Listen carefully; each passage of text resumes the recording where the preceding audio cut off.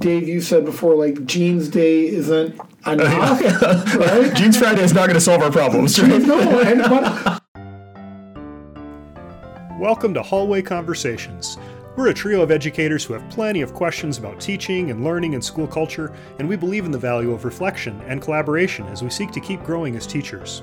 This podcast is our place for thinking out loud together about issues in education and why they might matter to Christian educators. Welcome to the conversation.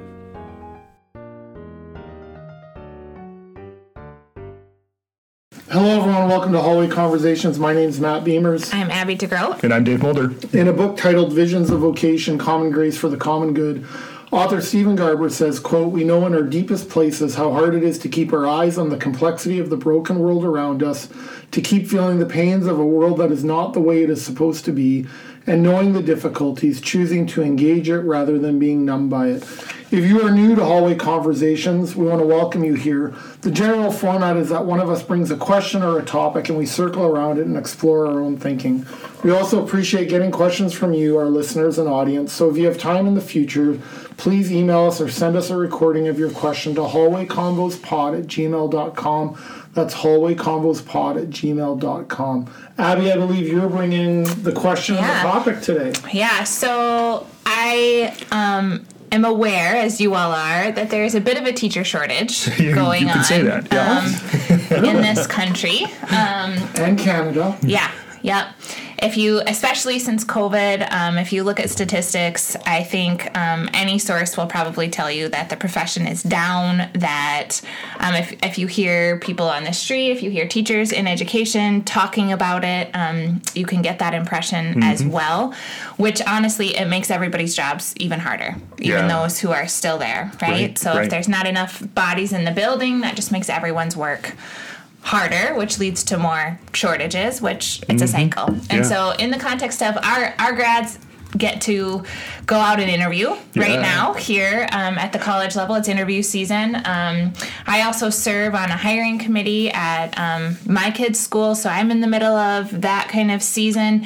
And so just thinking about all of that, so in the context of this hiring season, of this teacher shortage, I'm just wondering, what are some things that schools can do to both acknowledge the hard work that teachers do, so we want to keep teachers in the profession, facilitate ways to make that work more doable, and also attract new teachers to the mission and the work of their schools? Yeah. Well, that's a really good question, Abby. I thought about that a lot lately, as I actually have a daughter going through this right now. She's graduating, and just watching her walk this road of like even comparing schools, like a school's mission. What makes a school a good fit for her, right? Yeah. And as I've thought about it, and it's interesting because I've been a principal, so I've been on the other side of it. Yeah, totally. But I have a lot of different emotions as a dad, actually. Like, and in the end, it's her decision. But all of a sudden, I'm thinking about, like, prep time matters. Yeah. Oh, yeah. Benefits matter. Right. Salaries matter. Right.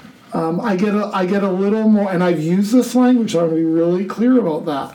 About, we're going to pay you less because we're a Christian school, or it's a mission, and yet there's a public school right down the road where you can make more money or better benefits, and also it's not that I'm saying don't go to the one school because they pay less, or it's just interesting watching my own emotions as I watch her go through it, right? To say what does that school value? Right. And also the tangible versus the intangible elements of schools that make that attractive. Can you say more about that? Wouldn't you say tangible versus intangible? So benefit, salary, those are tangibles, right? Intangibles, class sizes. Amount of support, like, do you have an aide in the room? What is your teacher to student ratio? What is parent support look like? What is the collaboration among the grade level? But I'll all of that, and those are all important. But I think that if I'm going to be honest, is that I think faith-based schools where I worked, and I was part of this again, so I'm going to name that, is that I don't think we took the tangibles always serious enough. Like if I'm on, well, you're going to come to this faith-based school. It means coming with sacrifice, and we assumed that so we didn't have to pay attention to the tangibles as much. Because it's a mission-driven organization, Totally. and you're all in on the mission. It is a mission-driven organization. And it is, totally. But I also feel like, if I think about even when I started teaching, that if you asked about salary, or salary was important, that was almost like you could be criticized for that. Well, if you're in on the mission, that shouldn't matter. Right. And actually, I have to live. Right. Yeah, but it should matter because what's the right? Because if we're in a place that doesn't want to honor the work that people are doing, then do you want to be a part of that? It's not. Right. It's not about being on it. To me, and I think I was saying it's both and. No, I'm not criticizing you. I'm saying for myself. Yeah. I think the way I started, and even my approach sometimes as a principal was, but come on, we're a faith-based school, that shouldn't matter. Right. And now it's absolutely it should matter, and to not criticize, is it the only thing? No. But it's a both and. Right. Whereas I used to think it was sort of an either. It was sort of an either or. So that's just, as you're talking, I'm thinking about my own story and some of my own regret around it. Sure. Even if to be honest. Abby, if you think about your work on you said you're part of a hiring committee, or even in your own experience, what are some of the things that your school or schools that you're experienced with might be doing, or that maybe are paying attention to now that they weren't 5 or 10 years ago? Right. I think that especially new teachers are looking for some of those intangibles and pushing schools in healthy ways for them. So things like mentorship programs, right? How are you going to support new teachers? What's your plan? Right. I think that's really important for schools to think about. What does your collaboration time look like? I know our veteran teachers are also really looking for that, even in a hire. What is your willingness to collaborate with us? What can you bring to the table? And also, do we have time during the day? How can we get creative? I think schools should be thinking about that. Even if that's never been a part of your, in elementary, I think it's hard sometimes if you haven't worked that way to carve out planning time for grade levels or for teams. To do. So can we get aides to cover lunch? Can we get people, how can we be creative about specials or about, to carve out time for, I think really great teachers, in my experience, crave constant, authentic growth with each other, right? And I think that's an intangible that is extremely valuable. Well, and to build in time into the school day to do that I think is the real struggle, right? Because there's so much of the work of teaching that we're just expected to do outside of contract hours, right? This is one of the known issues in the profession, right? I'm speaking to an audience of educators here. You all know this, right? But the planning piece and the grading and making report cards and all of that, how much of that happens outside of contract hours, right? So that might be something, again, to the intangibles, but this is a really important one. How do you build in time? Yeah. How do you build in time for teachers if they have time to do the planning and the grading and all of that in work hours, so that doesn't end up being an extra? And there's no world where that completely goes away, where I agree. all of that work goes away. But how can we better facilitate? How can we make it more doable? Yeah. Well, because I think back to my years teaching middle school, and I had a prep hour every day. But usually it was, one class period I wasn't teaching. We had an 8-hour day, and I'd be teaching 7 hours and have one that I wasn't, right? That's precious time, because sometimes it's the thing I got to scramble to be ready for teaching this afternoon. I'm going to quick get that stuff done. Or maybe it's things that I'm working on for tomorrow. But sometimes it was the last class meeting did not go well, and I just need half an hour to collect myself before I move into the next thing, right? And so there's a time piece, I think, for educators in that, right? Having some time. I think I've shared this story before, but I became aware of that when I gave some $5 Tim Hortons cards to some teachers on one of our professional development days. And a teacher who I felt it was and is a friend and was very supportive of my work as a principal, came in and was very gracious about it, but basically said, this is wonderful, but can I exchange this Tim Hortons card for a recess duty? Because what I need more than a coffee is someone is 15 minutes or 20 minutes or a half an hour. And it was just a bit of a wake-up call. I know, Dave, you said before, like, Jeans Day isn't enough, right? Jeans Friday is not going to solve our problems, right? No, but I think I used to think, like, again, I'll be honest, I think I used to think that, like, if, you know, a $5 Tim Hortons card in Jeans Days, and I'm not saying they're not appreciative, and I'm just saying it has to be more than that. And I think I used to naively think that's how you form culture. That's how you care. Can it be part of fun things you do to care for staff? Of course. Sure. But that's not the gift of time. Right. That's not I need time and space to write these report cards. Right. Mm-hmm. Right. So we're gonna have high expectations about the feedback we put on report cards. It's going to take a lot of writing. Well, when are teachers going to do that? And again, I think I used to think that just happened magically, right? Mm-hmm. Then all the hours spent outside, and it's not going to go away. Mm-hmm. But I think to think for myself, anyways, I wish I would have been more sensitive, right? Or even to acknowledge that. To acknowledge that, yeah, and say, you know, even if you can't totally eliminate the hours outside of work, you can make it more doable. Yeah, right? Because if our teachers are at school till 5, 6, or 7 o'clock and coming in at 7, you know, whatever, early in the morning, and then we talk to them about wholeness and wellness. Mm-hmm. Yeah, one of these things, something doesn't add up here, correct? Right? Like then we have to.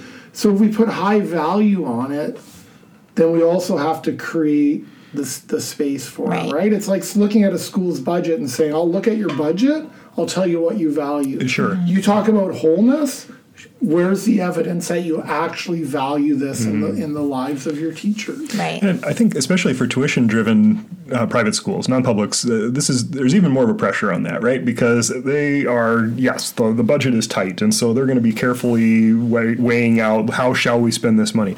But I think that's one of those things. Like if you want a high-quality learning experience, because what is the school for? The kids learning, right? And if you want a high-quality learning experience for kids, you got to support teachers really well, and that means providing them, financial resources and time, because that's what it takes, right? If you want to get the brightest and best of your potential candidates, what are you going to do that's going to draw them in? You got to pay them well, and you got to give them the time and the resources that they need. We were just talking before we started recording about an article that said a recent survey in the last month that said something like 30% of teachers are thinking about leaving the field in the next 3 years. That's so depressing. It is. That is. So this is a very real problem, you guys. It's a very real problem. It is. And so I guess one of the things I often then think about is it's what are we going to do to make that decision more difficult, especially for experienced and younger teachers, right? Yeah. And I think that's where like you said, I said young teachers should be asking questions around common planning time. They should be asking questions about mentoring. They should be asking questions about how might you support me as a principal in my first year. Maybe it means, hey, as a first year teacher, we're going to give you additional prep time than what maybe a more experienced teacher has. I don't know, maybe that's an inequity, but it's just what are those things that you're going to do that in their first few years makes them think about seeing what else is out there, or even what are other schools doing, because something's not right here. We know more and more people are struggling with anxiety. We know we're struggling with more stress. I said, so I think as schools and if we want, like I said, a positive learning experience for our students, one way that begins is by creating a positive atmosphere for our teachers. And I think, too, investing in professional resources outside of the classroom in schools. So hiring more counseling staff, hiring more special education staff, hiring those support staff that also make teachers' jobs more doable.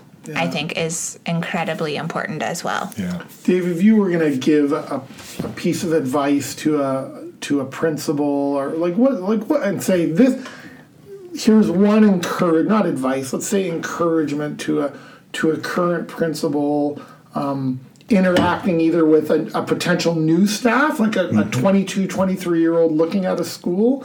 What might you say to them? What would you encourage them? Such a good question. I'm smirking as you asked that question because I get a lot of phone calls and emails from administrators who are like, "Hey, we want to hire your grads." Yeah.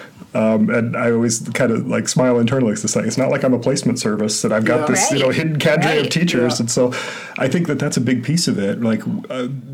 Administrators, my encouragement to administrators is think of the interview as a mutual interview. That the candidate is equally interviewing you and your school just as much as you're interviewing them, and it's got to be mutually a good fit. And they are right to ask questions. They are right to not just say, "Oh, this is going to be my dream job out of the gate here," right? And I mean that sounds maybe critical, but I think the profession has changed, and the expectations on teachers have never decreased. They're as high today as they've ever been. And so then we've got to be able to support teachers really, really well. And so for these candidates, our grads have no problem finding jobs. We have 100% career outcomes rate, like we talk about, right? But they don't. And so then that does put pressure on schools. And I get it. I get it. Why there are schools that are offering signing bonuses now for new, college grads coming in. And that sounds crazy to me in some ways, but also I guess I'm pragmatic enough to say, that might be what it takes to get someone to give your school a serious look. Schools paying a certain percentage of student loans. Yeah, right. Or think creatively about it. So can we, we'll get you to we'll hire you on here and we will pay for your master's degree. You stay for 1 year of teaching for every year that we pay for your master's degree. Okay, great. So if it takes them 3 years to do the degree, then they're going to teach the school for at least 6 years. That's great.